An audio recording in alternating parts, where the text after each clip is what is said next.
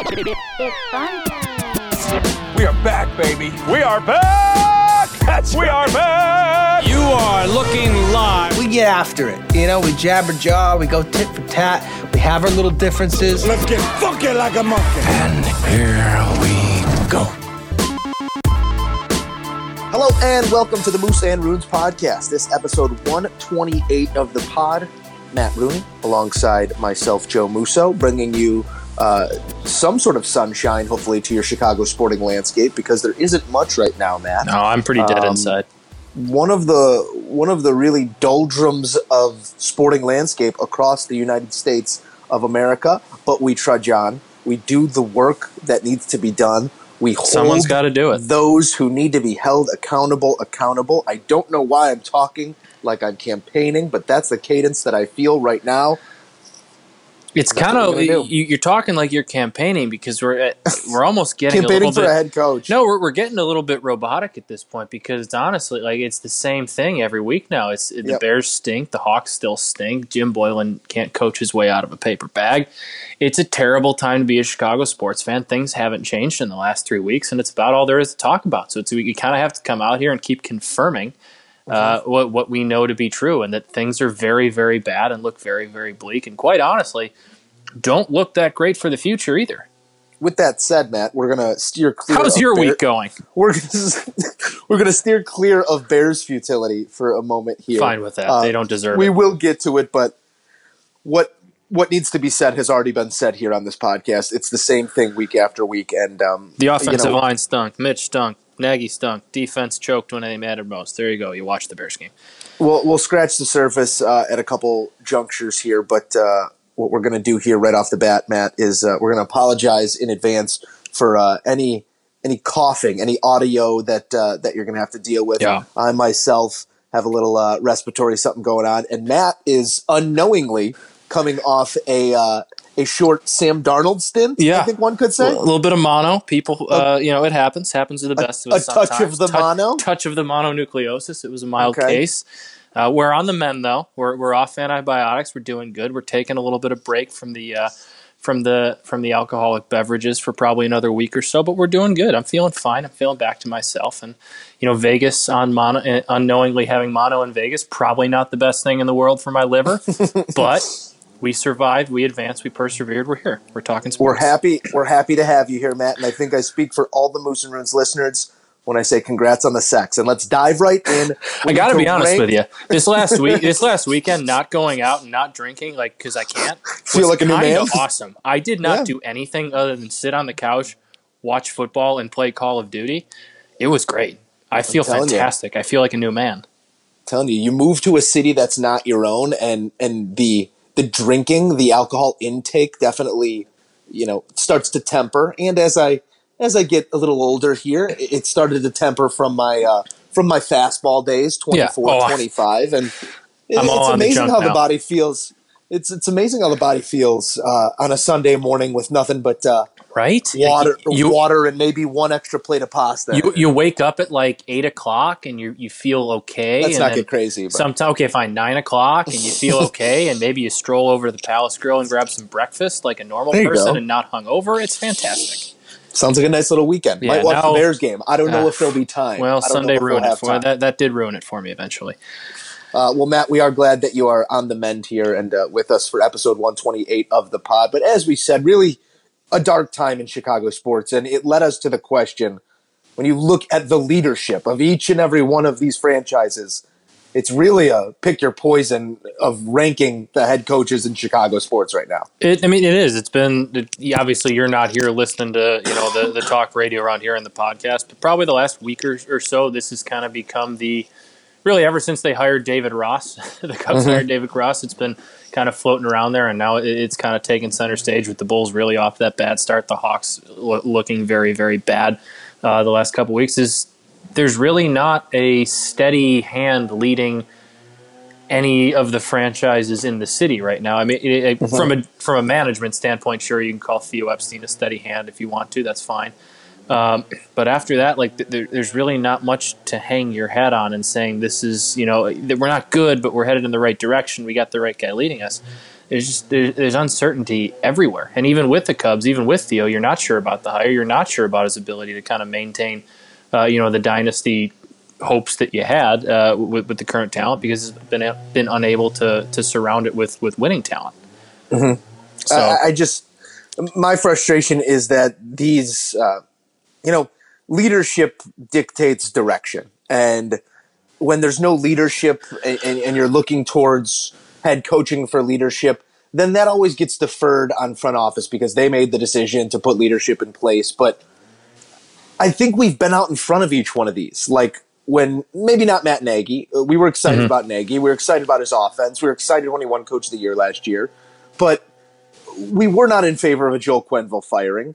We were not in favor of extending Jim Boylan. When you're looking at these decisions that have been made at the highest levels of management in these franchises, you can't help but scratch your head and say, what the hell is going on?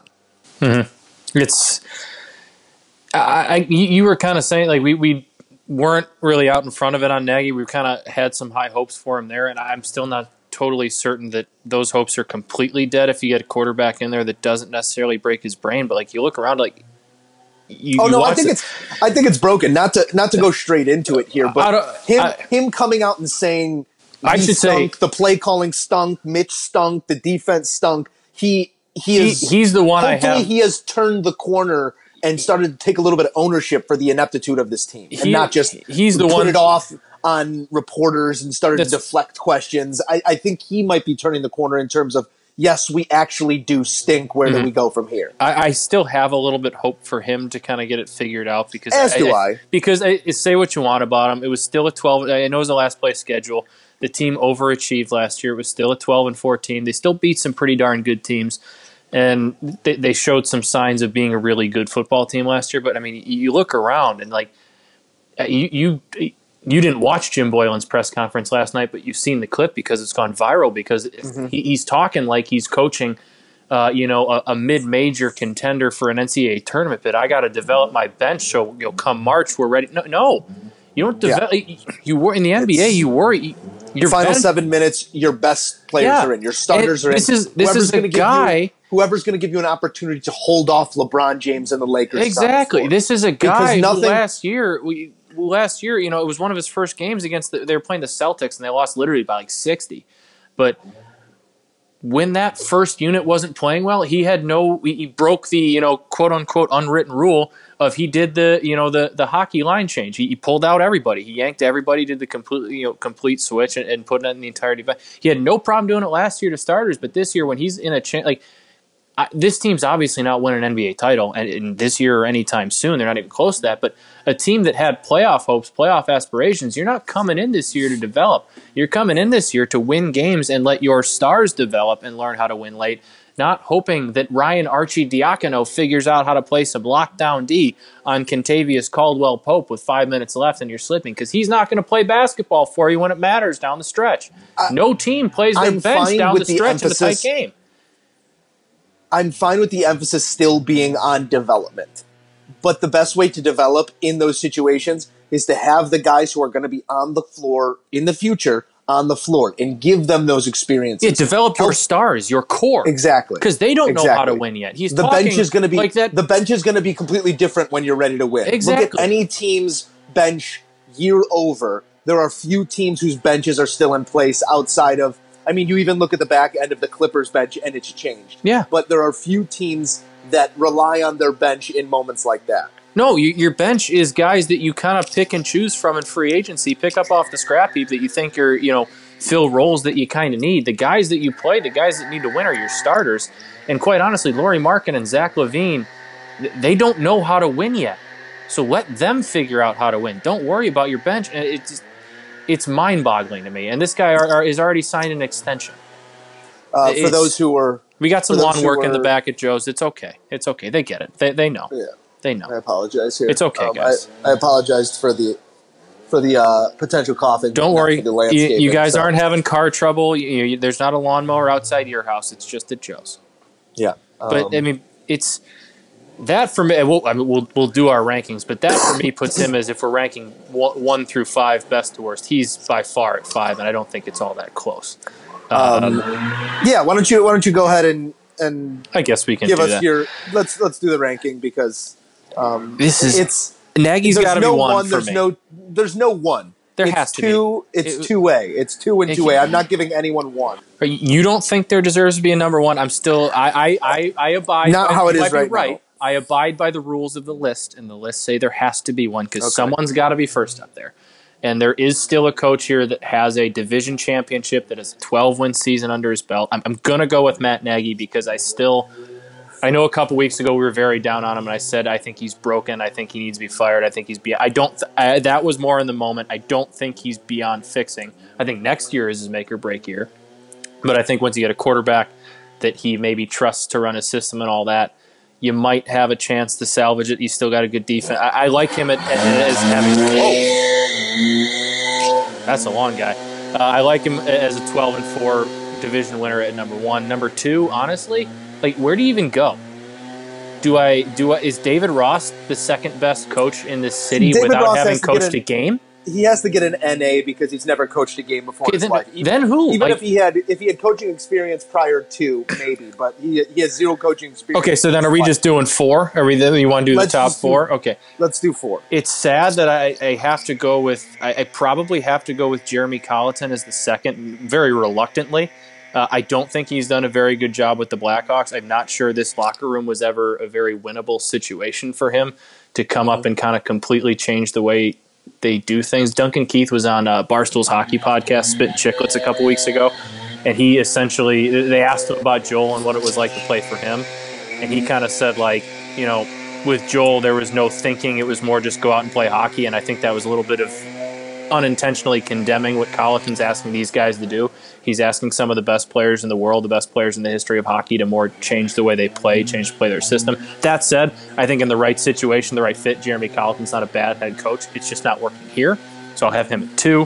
Rick Renneria 3, just because he's not as bad as Jim Boylan at 4. I think Rick Renneria at least has a locker room won over and knows how to build relationships in a clubhouse. I don't think he's very good in game, but I also don't think it matters as much as Jim Boylan's decisions in game. The clubhouse clearly likes him; they gravitate towards him, and that's something. That's the reason why for me I flip flop Renteria and Sure, Colleton. I can't say you're wrong there.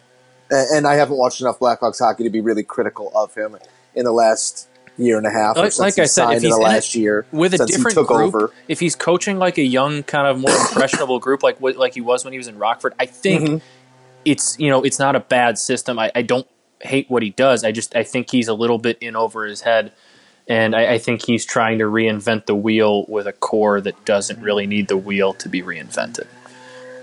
But go on. To my point, Yeah. To my point, no one deserves to be the number one here. So I'm putting Velko Panovic. Who's that? The Fire. That's the Fire head coach. Okay. He's my number one. Oh, you know what? The Chicago Red Stars, the women's soccer team here, they Uh-huh. just lost in the final. So whoever's managing them, how about them? We're going to do a Google search. He and or she. Chicago Red Stars head coach is that would be Rory Dames. Rory So, Dames. Good on you, Rory Coach Dames. Manager Dames. I think they call Shout him out to my manager. cousin's wife, Michelle Wenino, a former Red Star. She was Oh. very jacked up for the squad. He's the that best was- coach in the city. That was a wedding full of women taller than me, if that needs to be Soccer said. players? Soccer players. I thought soccer Tall. players were always a little bit, No, this was like she had tinier. she had the midfield out there. Okay, She had like okay. center back, goalkeeper, and midfield. They were all Love like that. 6'2". Oh, yeah. It was yeah, and they were in heels, so they might not have been that tall. But I remember being like, okay, this is a dance floor where I feel a little bit emasculated. So it was a tough day to just be 6 foot. This is a tough day to be a 5'11" guy, you know? Hey, you're only 5'11"? I tried to give you 6 foot. 5'11" and a half. There's a line of demarcation there that Fair I can't claim 6 foot. I one time measured in at Billy Dickens' in locker room Perfect. measurement that he made himself at 6'2", so I'm sticking with 6'2". 6'2", that's a lie, Matt. It is a lie, but Billy That's Dickens an measured. absolute lie. Billy Dickens measured me that one time, so I'm sticking to it. 6'2", in your programs, 5'11" in your hearts. Hey, 5'11". whoa! I'm taller than you, Joseph. No, I know. But Matt, we digress here. Let's talk a little bit specifically about the Bulls because that's where we're at in life right now. Sure. Last night, They go up. They led by as many as, I believe, 18 or 20 was their largest lead against the league's best Los Angeles Lakers. And they looked good for a while. They were playing inspired defense. They were getting into passing lanes. They were physical with AD in the post, even though he kind of still had his way in many ways. But, forced him to be more physical than maybe he likes to be at times, got into a little bit of foul trouble. They did everything you need to do to beat a team that's markedly better than you on paper. It was an impressive 3 quarters of basketball. Then you could tell the youth tightened up, and a 11-0 run turned into a tie game, turned into a 8-point deficit, turned into me losing a bet because of a stupid 3-pointer made at the end of the game. But I actually won the bet, so that was great. That's good for you. Thank you. But what did you see last night against the Lakers that maybe makes you, optimistic about this team over the next 18 months? I'm going to pull up a box score here because I do want to have some final numbers in front of me. But I've been a little bit harsh on Zach LaVine. He seemed to take over at times last night as a guy who can be a top-notch scorer. That said, I don't think that's anything new. I think we all always known he kind of has that potential when he wants to. But he was able, not to cut you off, he was able to do that last night because that's what LA was doing to get back in the game. LA was playing a lot of iso ball. LA was throwing into the post, getting away from AD.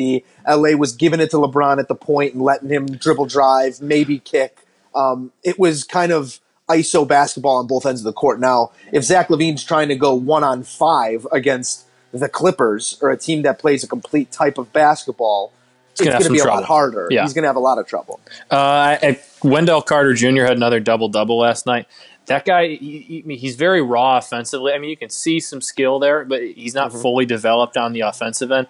But man, if he can just kind of come along a little bit, obviously he's only 19 years old, so if Jim Boylan wants to develop somebody, that's maybe one you can keep your eyes on.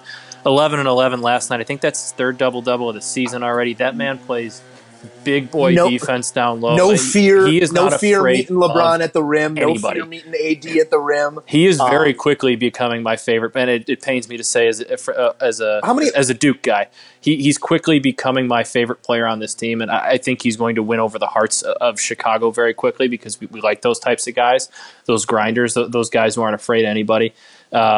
He is fantastic. He's an absolute home run of a 7th overall pick, and he played. How many offensive boards last night? 4 offensive boards, 7 defensive boards, 11. So he had 11 and 11. I really like him. He's 4-9 from the field, so he's not taking a bunch of shots, but he's taking efficient shots. And if you're a guy like that who's shooting pretty much 50% from the field in limited spots, I think you're going to be all right. Kobe White, I did not realize how good of a game he had off the bench last night. 18, 5, and 4. I'm starting to get to the point where you get this man in the starting lineup. Wendell kind of smells like 20 and 10. He kind of has a 20 and 10 vibe about him. He can. Down the road. He's showing flashes of a guy who's kind of able to hit that 15-footer consistently. And, man, if he can, probably not going to be during the year this year because he's got some other things he needs to work on. He's only 19. But, man, if he can develop that in the offseason next year or two, that consistent 15 to 18-footer where he can step out on the pick and roll and knock that down, he's going to be an elite big man and a throwback kind of elite center in this league. Yeah, which I think the correction is starting to happen at the center position. You're seeing a couple bigs, and I know it's still not in vogue, but you're seeing some bigs. They're coming back a little bit. Get up and down the court and be dominant in the post like that. I mean, Anthony Davis isn't your typical big because his skill set is so different, but he can do typical big things in the post. Oddly enough, you saw Dwight Howard have some success last night, your typical defensive big. There is still a place for it in the NBA. Looking at the slate tonight, some great games. I know the Warriors aren't what they once were, but you got Rockets-Warriors, Bulls on a back-to-back against Trae Young, still a little bit dinged up, but he's back with the Hawks. The fan favorite Kings playing the Toronto Raptors, the defending champions. And you got another good one in the Sixers and the Jazz and the Bucks and the Clippers. So Sixers Jazz will be a fun one to watch. That's going to be a good one for NBA fans all across the nation. But that leads us to our NFL whip around. Let's dive into the games from last week, Matt. Sure.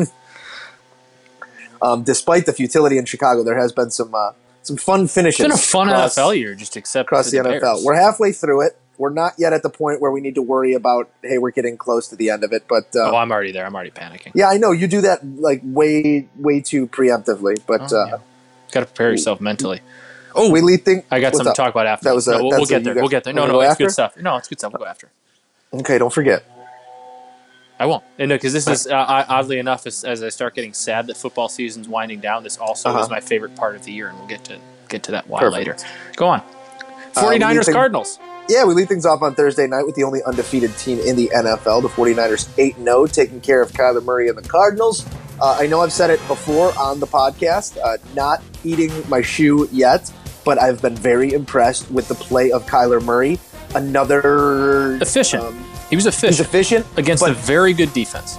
But just like numbers aside, decision-making aside, in the fourth quarter, down by 2 scores, he was confident enough to lead his team down the field. That's like something that you want to see out of a rookie quarterback, despite what the offense looks like, despite his size, despite his metrics, despite his numbers. If you can lead your team back within a score, I mean, they didn't finish the job, but if you can lead your team back within a score, you're already doing things beyond a rookie level. So applause goes to the Cardinals there. Thursday nights are always weird games, and that probably had something to factor into it. But the best team in football now, the only undefeated team, arguably the best defense in football, came into town in a divisional matchup, and he didn't really shy away from the moment. He played pretty well, and like you said, gave him down 2 scores in the fourth quarter, gave his team a chance to win.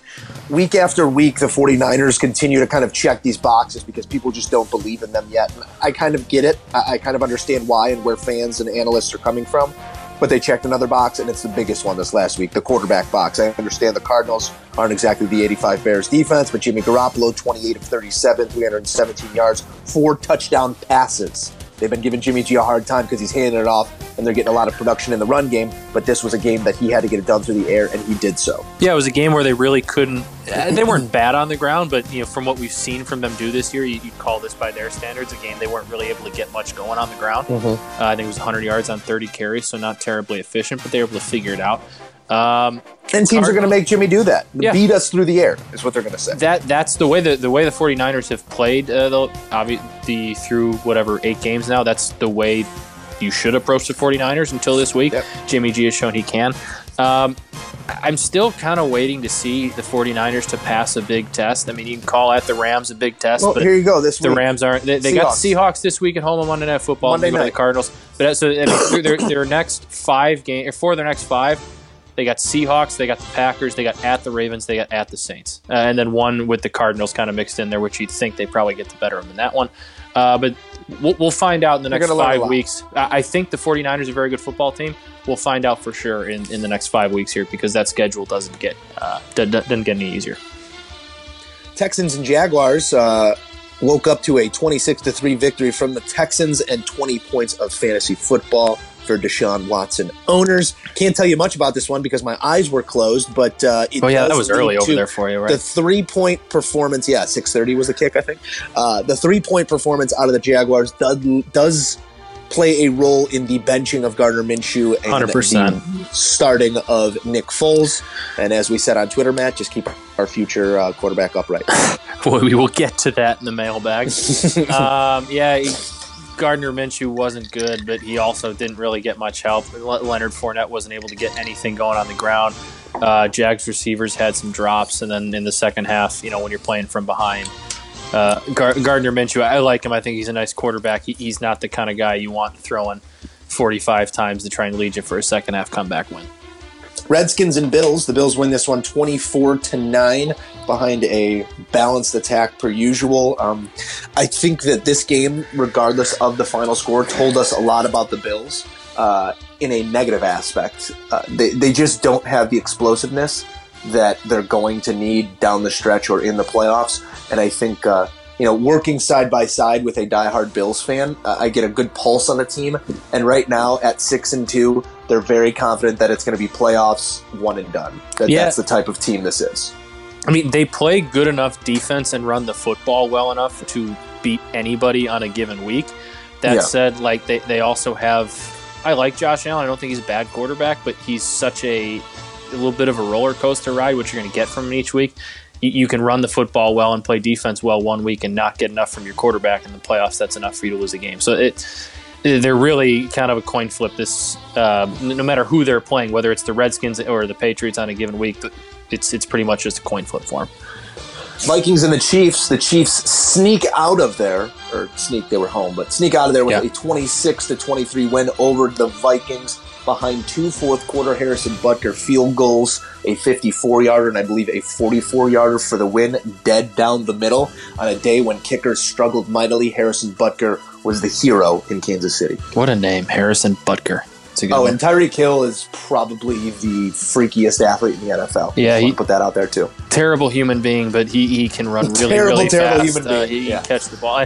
I think they showed when Damian Williams had that 95-yard touchdown run. They showed Tyreek Hill catching up to him. Nobody really seemed to catch that he absolutely should have been flagged for holding because he grabbed there was a DB that was kind of he was running side by side with. He didn't grab him. He grabbed the arm and then shot himself forward. He did not shot put himself. He absolutely shot put himself. Let's check that. You guys get on there. He moved him. That's how fast he was moving. He grabbed the wrist and shot put himself forward. Everybody was taken by that play because it was, it was something you don't see.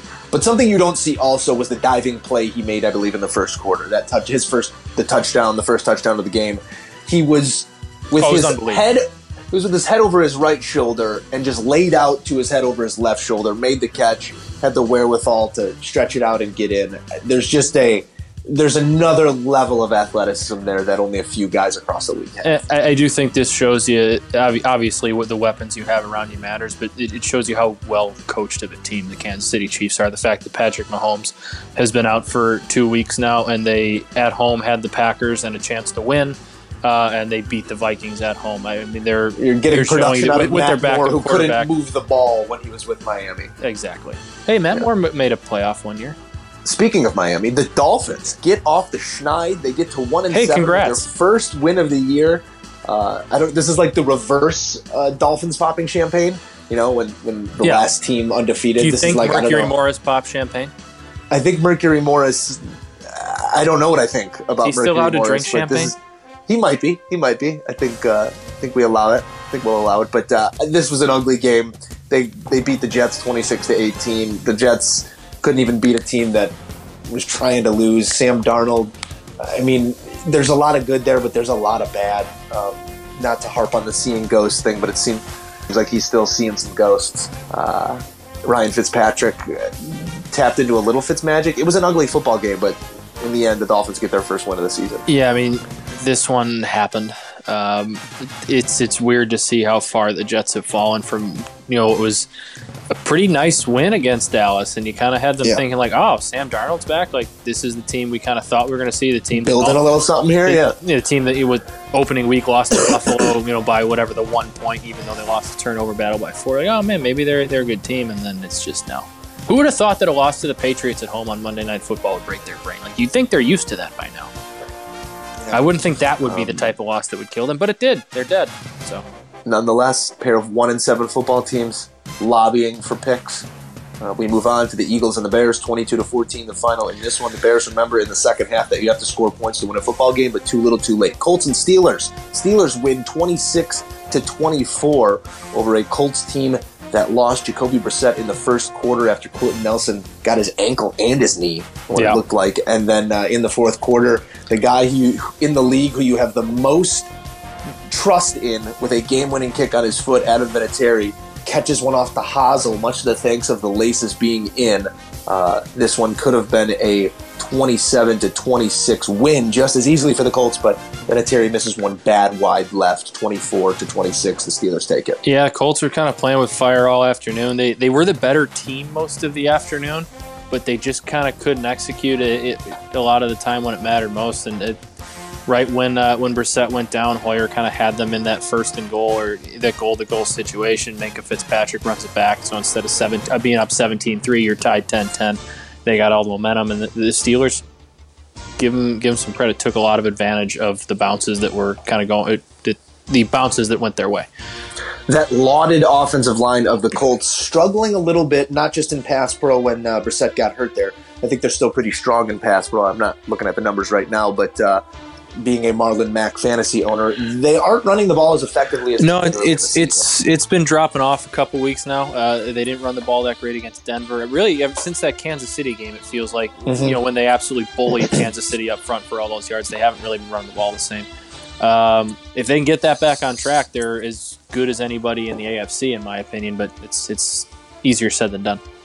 Titans and Panthers. The Panthers win this one 30-20. Christian McCaffrey continuing to have a historic season, under a little bit of underneath cloak and dagger. I think a lot of people look at him as, this big time fantasy asset, but at the same time, they don't give him the credit where the credit is due. I feel like the MVP conversation right now needs to start and end with Christian McCaffrey, and it doesn't feel that way. I think there are 3 legit MVP candidates right now. I think, or at least there should be. I think it's Christian McCaffrey. I think it's Russell Wilson. I think it's Lamar Jackson. We can kind of get to Lamar. I don't think his numbers are there, but I think kind of what he's done for that team, totally value in terms of most valuable. But yeah, Christian McCaffrey's right there. Ever since Cam went down and they've been winning all these games, it's because Christian McCaffrey is getting all these touches and putting up these insane numbers. I said when they announced that Cam's going to the IR, just snap it straight to Christian. Let's get to the point here. We're not tricking anyone. Let's go Christian Cat. I like that. I like Christian Cat. Raiders and Lions 31-24. The Raiders survive the Lions behind a fourth quarter drive. Derek Carr to Hunter Renfrow, 9-yard touchdown for the game winner with 2 minutes remaining. The Raiders are just a hard team to put your finger on. Both of these teams are.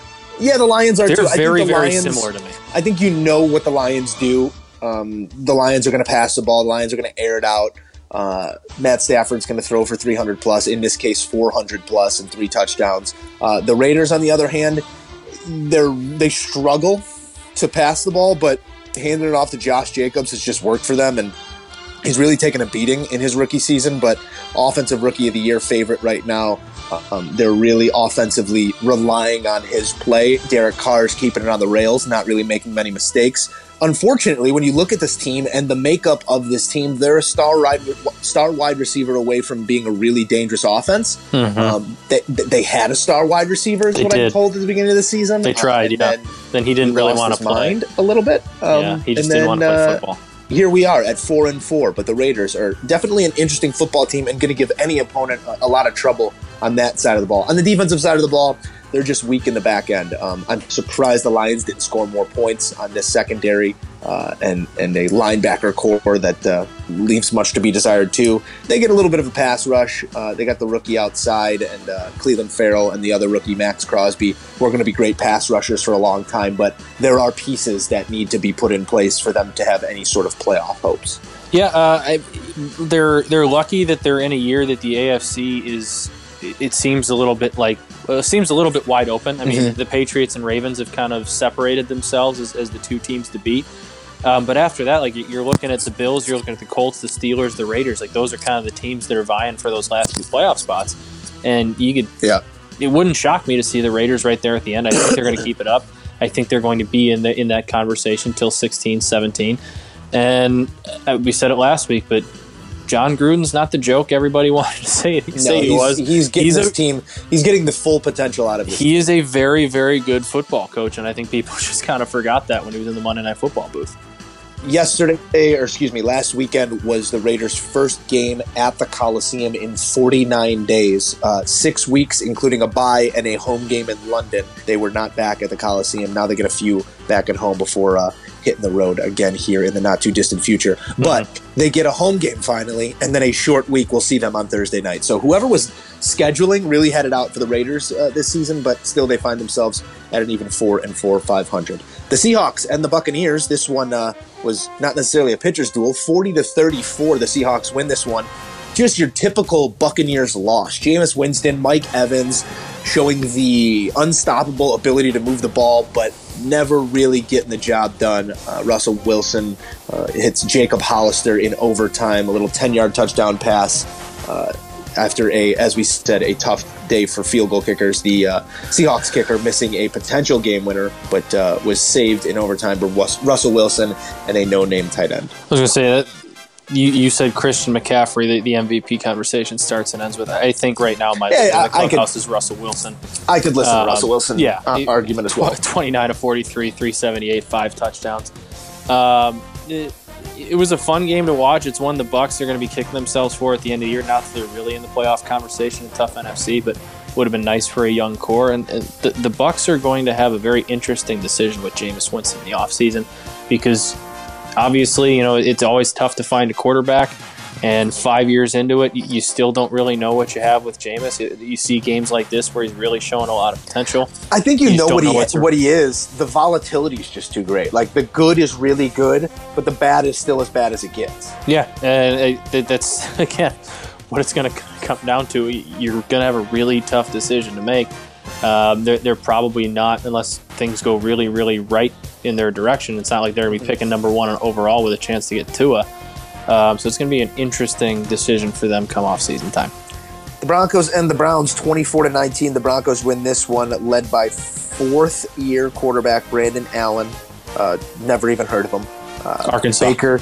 Baker can't take down Brandon Allen and the woeful Broncos. They're talk about a broken franchise. The Browns now. It could be Browns, worse, Joe. We could be the Browns. I was going to say the Browns are one of the few teams that make me feel okay about my team. So thank you, Browns. I don't know what the hell's going on. They hired a head coach, a guy who'd never even been a coordinator because he had a good couple weeks with Baker Mayfield. Yeah. You're hiring a manager just as much as you're hiring anything else. You're hiring a person to set the tone of your franchise. And if you don't have a tone setter, if you have a Freddie Kitchens, you're in trouble. Like, I don't care how talented your team is. There's no outward leadership. There's no direction. And Baker is the type of quarterback who, when given direction, can go the right way and can get things rolling in the right direction. But, like, you're not handing the ball off to Nick Chubb enough. You're not targeting Odell enough. What are you doing offensively? His play. It's another Matt Nagy situation where maybe this guy is a good play caller, but his brain is so overwhelmed with everything else that goes into being a head coach that he can't call the plays. Yeah, so I think last year was your ideal situation. Freddie Kitchens is qualified to be a coordinator in the NFL. You saw that last year, but you also saw who their interim head coach was. And what I know, Greg Williams has a little bit of a checkered past with Bountygate and stuff, but that guy is a tone setter. That guy is clearly the guy in charge in a room when he's speaking, when he's up there. He's a guy that knows how to be a leader and kind of set expectations, take control, and control what he can. And I think that was the kind of guy you need, while maybe not running the offense, being the end-all, be-all say. And I think when it comes down to it, the Browns probably missed a chance to make him their head coach. I tend to agree with that sentiment. I lost my page, Matt. That's we got okay. Packers and Chargers. Another head scratcher. Interesting Chargers take one away, 26-11. For me, this is a east to west travel. Don't worry about the Pack. They're still going to be really dangerous type loss. Can I ask you? I'm not sure this was a head scratcher. I think this is the LA Chargers every single year. Every single year, they have that slow start. We write them off. They bounce back. They reel off some insane win streak and win 9 or 10 games. This is what they do. It's what Phillip Rivers does. So you think this is a win streak starting win? No, I think it's 2 in a row. Honestly, I think the Bears one is their win. Okay. It's a game they kind of had no business winning. They found their way in. They got some confidence in a win on the road. Say what you want, against a talented team. They went out, came back, got a nice win. They came home feeling good about themselves, kind of bullied the Green Bay Packers, who I do think, while they are good, they're one of the better teams in the NFC. I still think there is some cause for concern there. But this is, I think Thursday night's going to tell you a lot about the Chargers and the Raiders. I think one of those teams is kind of start going up, and then one might start going down after this Thursday, and that should be a fun one to watch. Keep an eye on it. That's what Matt's got his eye on. We move on to the Patriots and the Ravens in the Sunday night matchup. The Ravens stating their claim over the AFC 37-20, giving the Pats their first loss of the season. They moved to 8-1. The Ravens moved to 6-2, out 17-0. Then they kind of let the Pats back into it, 17-13, but they took the body blow. They withstood it, and then they got back out in front. That's what impressed me most. Not their ability to get out quick, not their ability to withstand, or not their ability to finish, but their ability to withstand is what impressed me in this one. Yeah, they obviously they kind of kept every time something would break the Patriots' way. It didn't seem like they backed down. It didn't seem like they put their heads down. They just kind of came back out and kept playing football. And I think this game goes to show, I've heard some people talk about it, but John Harbaugh, is criminally underrated as a head coach in this league for what he's done with that franchise for as long as he's been doing it. They're always talented, but I don't think they're ever the most talented team around there. I mean, he's beaten Bill Belichick, I think, twice in the playoffs. He's won a Super Bowl consistently, no matter what team people are saying about the talent in that locker room. Headed into a season, and a preseason, and off season, he's got them with a chance to win that division. He's developed an offense around a quarterback that is limited in certain areas. There's no doubt about it. Lamar Jackson doesn't have the greatest arm in the world, but he's developed an offense around his personnel instead of the other way around. Instead of trying to develop his personnel to his offense, his system, he's a fantastic head coach. And the Patriots, this was a bad loss, but they'll still be fine. This is probably your AFC championship matchup. I was going to say, the last thing you want is a chip on the Pats' shoulder in the playoffs against the Ravens. You kind of got one now. The Ravens taking that team picture at midfield. This is, especially the Patriots still probably going to be the ones playing that game at home in the AFC championship game. So. Saw a nice clip of Brady dapping up Lamar after the game, giving him his due respect, but also looking right into his soul. And exactly. Just itemizing his brain. So I'd be worried if I was a Ravens fan. I've learned you now. Cowboys and Giants on Monday night. The boys come out of there with a 37-18 victory and a scoop and score at the end that flipped the win in Vegas, flipped my win in fantasy, and flipped my mind. So, Matt, I'm going to let you take this one. Got to be honest with you, I did not watch a second of this game. I was Monday was like my Sunday. It was my off day, and I was very buried inside some Call of Duty and did not really pay attention to 1 second of it. So we're gonna leave it at that then. Yeah. It was kind of a rushing battle. I always enjoy watching those two running backs go after it. But two teams that, or actually one team that I don't know how much you take away from it if you're the Cowboys, because they've done this all year. They beat the really bad teams. They struggle against the good teams. Yeah, I think that might be a fair assessment of it. And the Jets. Hey, they got Sunday Night Football against the Vikings this week. That should be a really nice, tough test for them after, being that team that beats up on the weaker competition, to see what they do at home against a really good defense and a better offense. No doubt. Matt, let's switch gears quickly here. We're going to jump into a Matt's Hockey Minute because it is a 1-year anniversary of I don't know if you want to say franchise-defining decision made in the front office of the Chicago Blackhawks. I don't know if defining is the right word, but altering for sure. So Matt's Hockey Minute starts with 60 seconds on the clock, and that begins in 3, 2, 1. Matt's Hockey Minute. Yeah, so it's been a year since year to the day the Blackhawks fired Joel Quenneville last year, and stupid. I'm not necessarily certain. At the time, I thought it was time to move on, and I still don't think it's necessarily wrong to think you might need a new voice, a new guy in that locker room. I'm just not sure they picked the right selection and have the right guy in there to do it.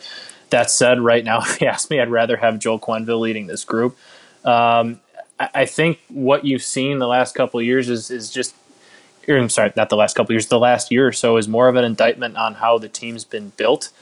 And I think you have a year later, exactly to the day, I think you have the clock running out on the new head coach, and I think it shows that the team around it hasn't been built very well. It's not necessarily a coaching issue, and I think you have to start looking higher up the ladder. I think you have to look to the management, the guy running the team, building the roster, and have to ask yourself if he deserves to be the guy to hire the next head coach when there is one.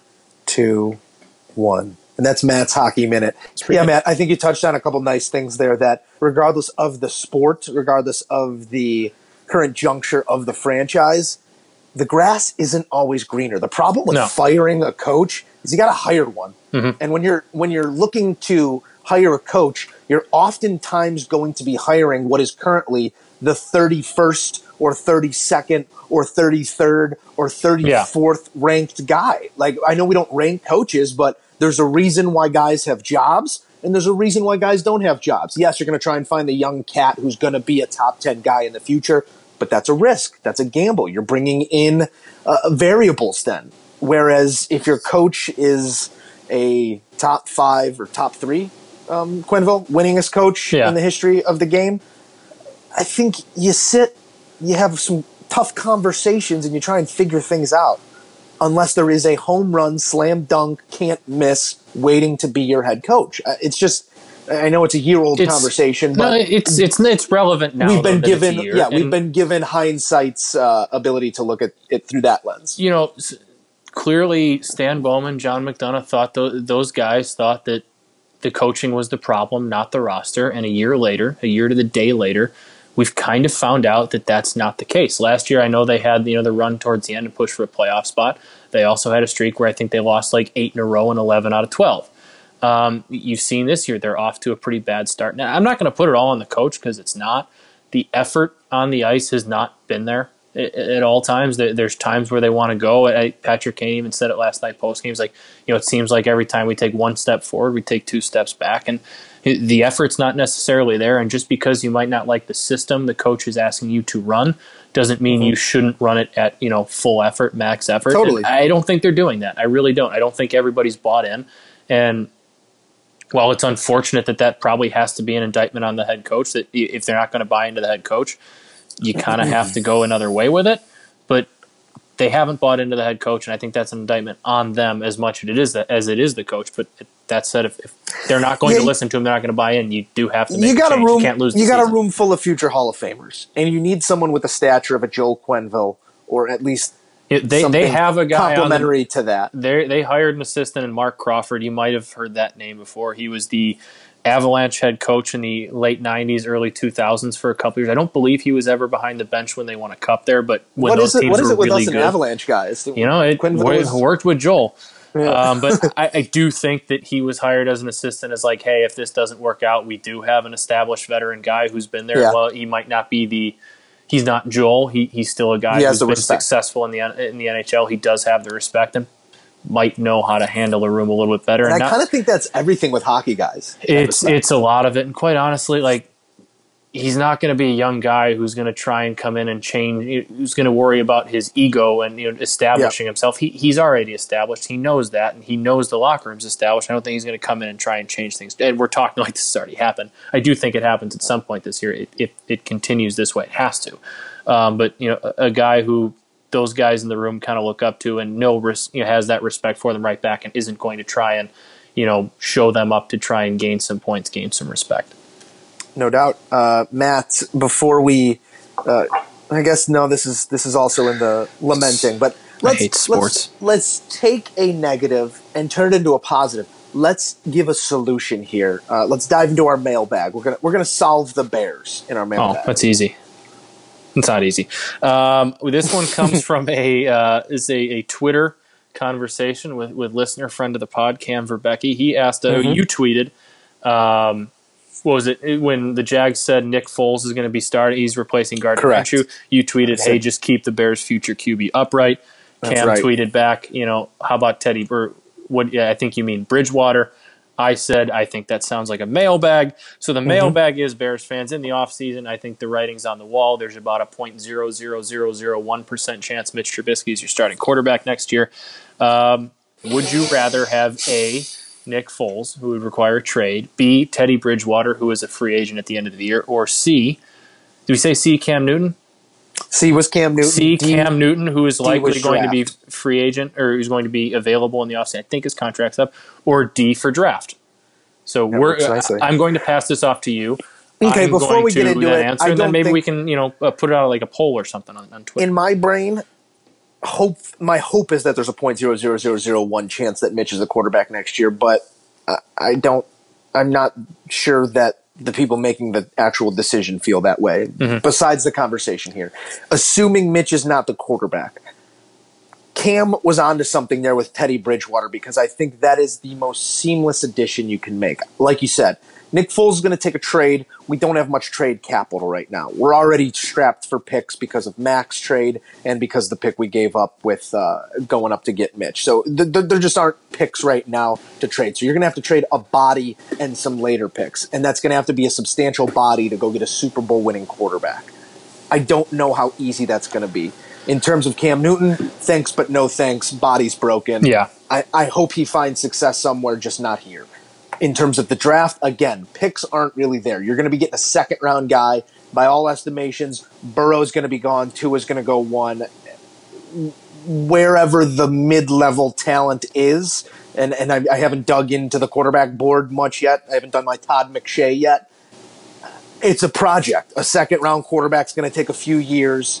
We're talking about a window that we're now over the hump on, almost, as we get into next year. Or if we're on the hump, it's next year. Things are going to fall off, and you're going to have to rebuild other places sooner rather than later. If we're seamlessly filling the role of quarterback and trying to win now, Teddy Bridgewater makes the most sense, I think. See, I agree that, and if I had to pick one, I'd want Teddy Bridgewater. But if you're Teddy Bridgewater, why would you leave New Orleans?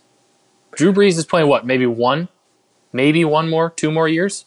Yeah, but you've seen what you did. Let me finish. Hear me out. Go ahead. You played the last 5 games here when Drew went down, and you saw the offense didn't really miss a beat. You were as successful. You went 5-0. You were incredibly successful in a system with a coach that you get, you know, you like, you understand. Why? The Bears are, if there was a team that might be able to, he might consider over the Saints, that might be one of them, because they do appear to be kind of ready-made to just be a quarterback away.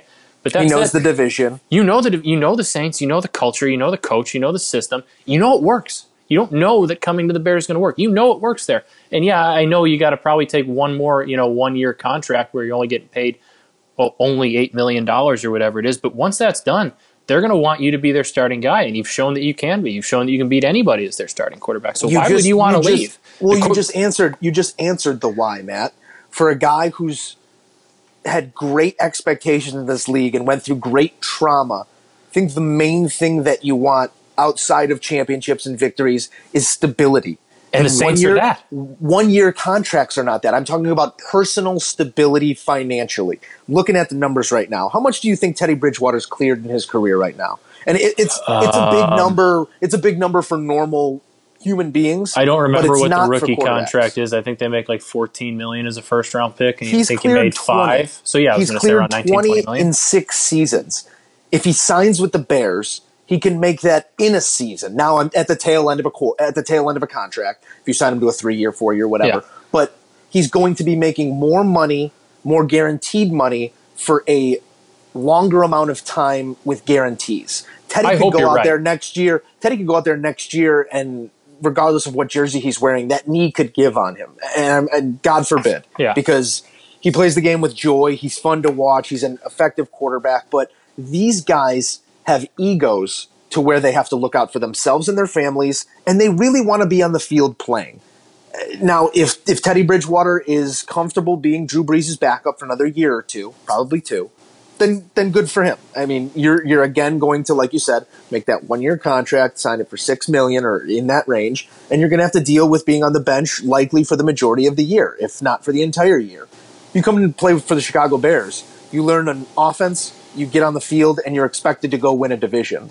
Like, I think that's what every starting quarterback yearns for. I agree, and I think the Bears are a unique situation that might get him to consider leaving New Orleans and leaving that spot.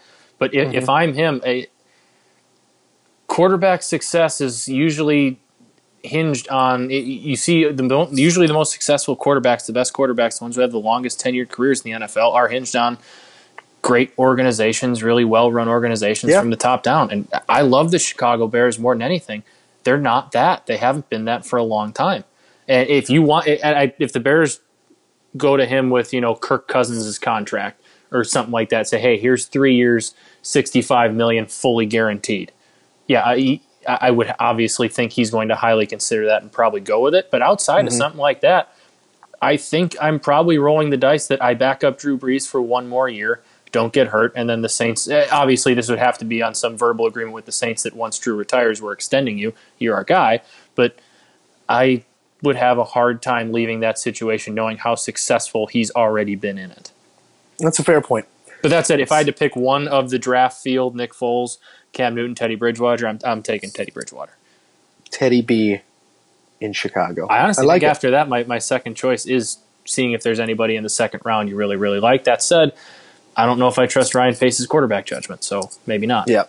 At this point, I'd like someone with a body of work. Yeah. That would make me feel a lot more comfortable. Matt, we have a body of work, 9 games worth of work, and we both sit at 4-5. Yeah. A surge from the Moose, 3-game heater, gets me to 4-5. You're sliding a little bit. We both Laces sit there. out, Joe. Laces One out. game under 500. Adam Vinatieri and his holder cost Matt a win this week, but At least a we're gonna throw you some locks here for this week. I like the Rams covering 3.5 at the Steelers. The Rams are 6-2 against the spread on the road. That number gets even better. I do like that pick, and that's one that I was highly considering as well. But you took it before me. That's fine. I'm going to go to the college ranks because I'm struggling with the pros. I don't. Okay. It's been you and I have talked about it. It's week after week. It's a slate that we each see. It's like I don't really like anything here. I what guess is I this? kind of like that. It's the best of it's the best of a bad situation. I'm going to go to the college ranks. I've watched. Don't judge. I've watched a lot of Wake Forest football this year. They're on at a lot of the 11 a.m. kickoffs. And I am judging. those guys. Fine, judge me. I love football. Those guys can score a ton of points. I am going to go with Wake Forest. Actually, you know what? I'm going to call it. No, I just thought of something. Hold on. I just thought of something. And this is going to tie everything back into what I said that I wanted to talk about before we went to football. What was it called? Before we went to the NFL whip around. My favorite time of the year, while I'm also sad that football's winding down, it's my favorite time of the year because MACtion is back, Joe. MACtion kicked off last night. We had Kent State at Toledo. We had Ball State at Western Michigan. Tonight, Ohio is hosting Miami, Ohio. That's always a barn burner in MACtion. I love Ohio. Don't bet against the Bobcats at night. As much as I hate to admit it, Rob Gallick taught me that. I am laying the 7 points in my lock of the week with the Ohio Bobcats tonight, 7:00 Wednesday night MACtion on ESPN. He's betting a Wednesday night game. Lock You're it in. sad boy. I like those picks. 4 and 5 apiece. We trudge on. Matt, let's jump into some buy or sell. That was, I think, the latest I've ever changed my mind. That was the latest you could change. What do you mean? Yeah, I was literally saying 2 and... You were about to say that. Saying Wake Forest -2 and you know what? No. God. All right, let's jump into some buy or sell here. Why don't you start us off? All right, we're gonna. I got one sports one and then one not as sports one for you. 2 biggest free agent pitchers on the market. This is pretty easy. Garrett Cole, Steven Strasburg. I am going to ask you to buy one or sell one. If you're a GM looking for an ace, which one do you want to buy, given a big contract to, and which one do you want to sell, given a big contract to? Man, I'd take either. Gotta pick one. There are pluses and minuses to both. Obviously, you saw Strasburg in the biggest moment on the biggest stage perform better than anyone did this year. Mm-hmm. So, like the clutch, the execution in the moment, not in question whatsoever. The long-term health, perhaps could be a question. He's struggled with a multitude of different injuries over his career. It seems like he's gotten over the hump with that. Now played, I believe, 1.5 years of pain-free baseball, almost 2 years of pain-free baseball. So that's the only lingering issue with him. He is almost 3 years older than Garrett Cole. So in terms of prime and window, he's smack dab in the middle of it. Garrett Cole, by the numbers, just kind of getting into it at 28 years old. I'd lean towards Cole. I think he fits better on the south side. I actually go I don't think there's a wrong choice. Yeah. Because both are studs. I actually lean the other way. I have long since believed that, really, since Verlander went there and turned his entire career around there, that there's just something in the water there in Houston with those pitchers, and they seem to get the best out of them there, and they're not usually as good elsewhere. I got you. I also think, I forgot I was talking about this at work with somebody, but kind of made the observation of pitchers, who usually hit their... I'm more interested in investing in a pitcher who's played his best outside rather than one who's usually at his best in a climate-controlled environment like the South, also a good like point. the Cell. I lean Strasburg because also he's already had his Tommy John, and while it's not a lock that you'll never have it again, I'm not saying Cole's it's out of the way. I totally There's a little bit of that to it. That there is. He's already had it. He's probably not going to have it again. And I like what I saw from Steven Strasburg in the playoffs. Not that Garrett Cole wasn't great, wasn't dominant. I think it's kind of a coin flip, but I think the factors I just kind of gave you, I think Steven Strasburg's a better fit. At least I'm talking as a White Sox fan. So I would tend to lean his way. I also think he probably cost a few bucks less. That said, I don't think it's anything that's that big of a deal, but I would lean Strasburg. Fine, talk me into it. Strasburg. In the South Side, Strasburg, Giolito, Kopech. Who's beating those come playoff time? Love it. Matt, I got to buy or sell for you. We're going to take it to college football. The first college football playoff rankings came out. Everybody overreact. Scream, light it on fire. Clemson at 5. These buy matter. It, sell it. These rankings matter. I buy it completely, even though they don't really matter, because Penn State and Ohio State will probably take care of themselves. But partially it's their fault. Partially it's not, because the ACC's kind of gone to crap. But that conference has been terrible. They haven't played anybody. You look at their schedule, their biggest game, their best win is at home against Texas A&M, who, by the way, hasn't been all that good this year. They beat them 24-3 at home, and not that, or maybe 24-10 it was, something like that, in not that great of an effort. So I still think they're good, and they will get the benefit of the doubt. And if they run the table, they will go to the playoff, but they probably deserve to just make it as the 4 seed. I don't think they've done anything to warrant being anything more than that. And they're a team like Alabama that's always going to get the benefit of the doubt now. But other than that, I don't see why they should be ahead of any of the teams that are ahead of them. Yeah, I agree with it. I think that there's going to be a lot of jockeying and moving amongst the top 6 right now. You have a couple Pac-12 teams trying to make a case for themselves at this point also. Good luck with that. But when it's all said and done, I think Clemson is inside the top 4 at the end of the season. I think so too. So point being, don't lose your lid over it. It gives people something to talk about for a week. Yeah, and if they run the table, they will be in it, because this is two of the teams, both teams in the top 4. They play each other. Penn State plays Ohio State. Alabama plays LSU. So it's going to take care of itself. But very true. All right, so it's my turn to ask you something. I forgot what my original question was. I'm not going to lie to you. So I'm going to move on here. I found something else that I like. The Popeyes chicken sandwich is back, Joe. I know you're not a big fast food guy. I know you don't let yourself indulge too often because you love to work out, you love to keep that body fit and all that stuff, and that's fine. But it's getting awkward. But go on. I got to ask you: do you buy or sell the hype over a fast food chicken sandwich? I mean, I sell it. I haven't tried it yet. I haven't either. It doesn't like I'd like to, but I know this is the thing with me. If you struck a chord here, I like this. If you can get it at Popeyes, if you can get it at Chipotle, if you can get it at McDonald's, Burger King, or otherwise, you can get it better somewhere in your own backyard. There is a world-class fried chicken place 10 minutes from my spot right here in Sacramento. It's called South. Amazing Creole kitchen. I've tried everything on the menu. It's amazing. Gumbos and fried chicken. The biscuits are amazing. Just go to that place. Like they have a Nashville hot chicken sandwich that I've had 5 times from this place over here. That's amazing. If I want the fried chicken sandwich, go get it from a local spot that's doing it better, probably with better ingredients, and it's going to come out better. Like there's such a thrust to be a part of a challenge or be a part of the newest thing or put myself on social media. Man, this is a good question. I'm glad I forgot my original. It's just like it's ridiculous. It's probably a very good chicken sandwich. I used to eat Popeyes growing up all the time.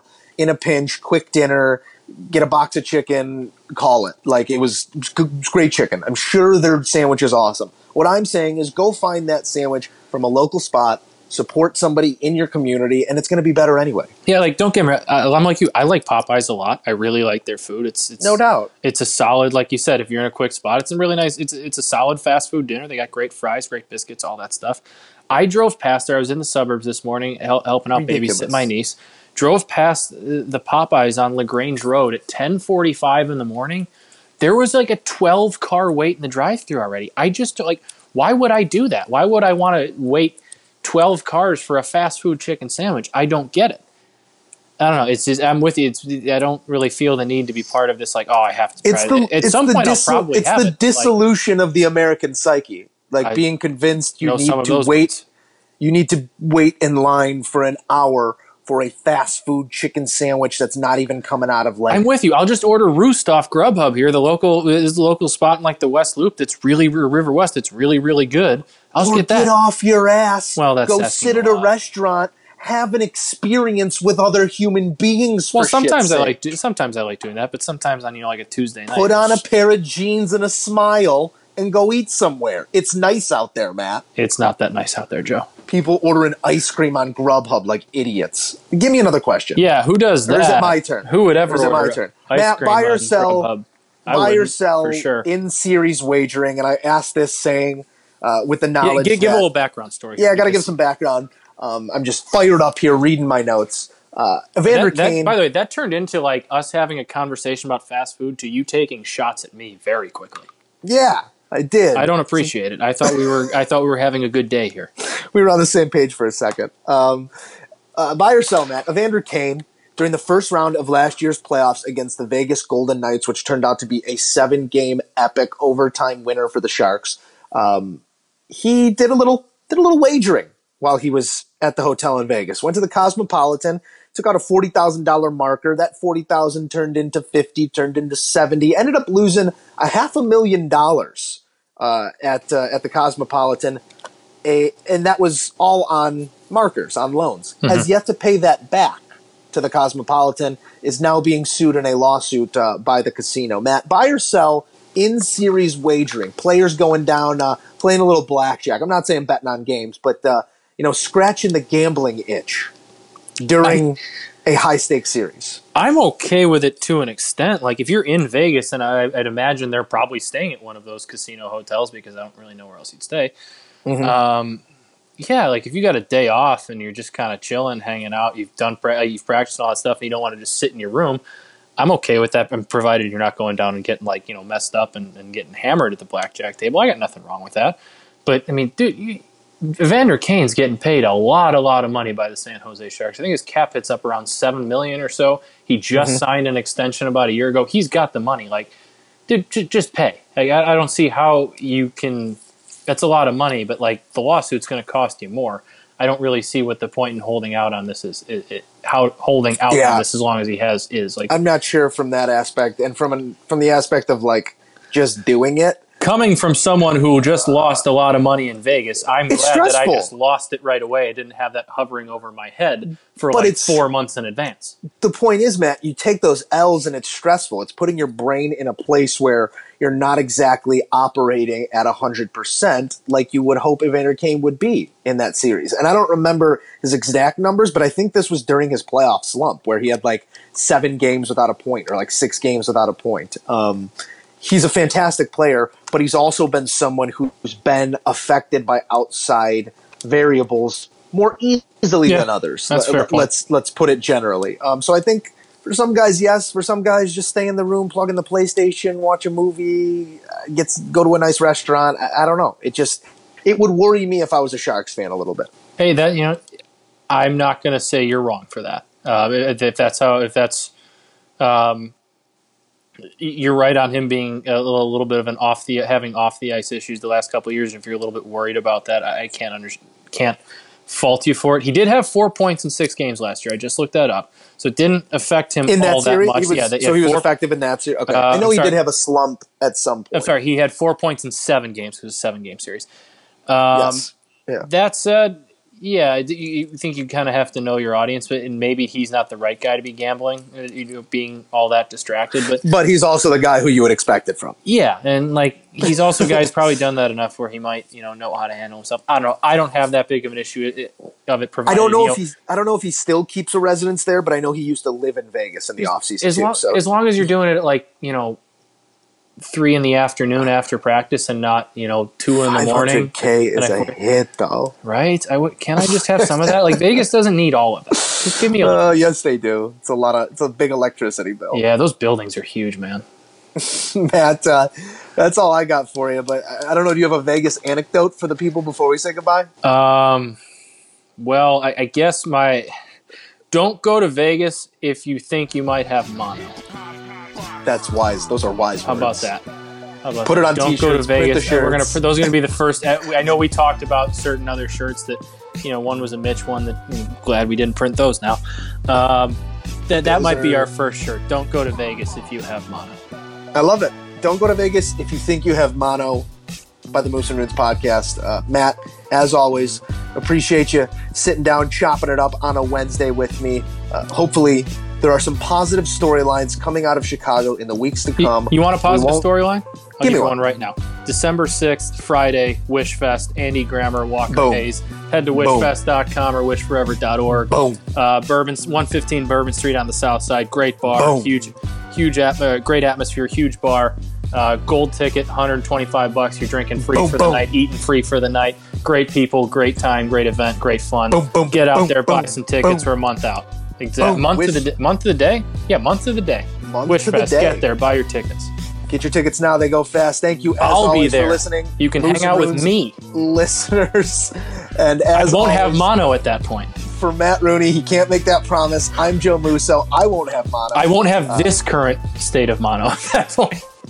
As always, like, subscribe, Oh, God. share it with your friends, tell your grandparents, all of it. We appreciate you guys, and we will talk to you next week. May God give you for every storm a rainbow, for every tear a smile, for every care a promise, and a blessing in each trial. I swear I've seen a lot of stuff in my life, but that was awesome. Chicken on the stick was phenomenal.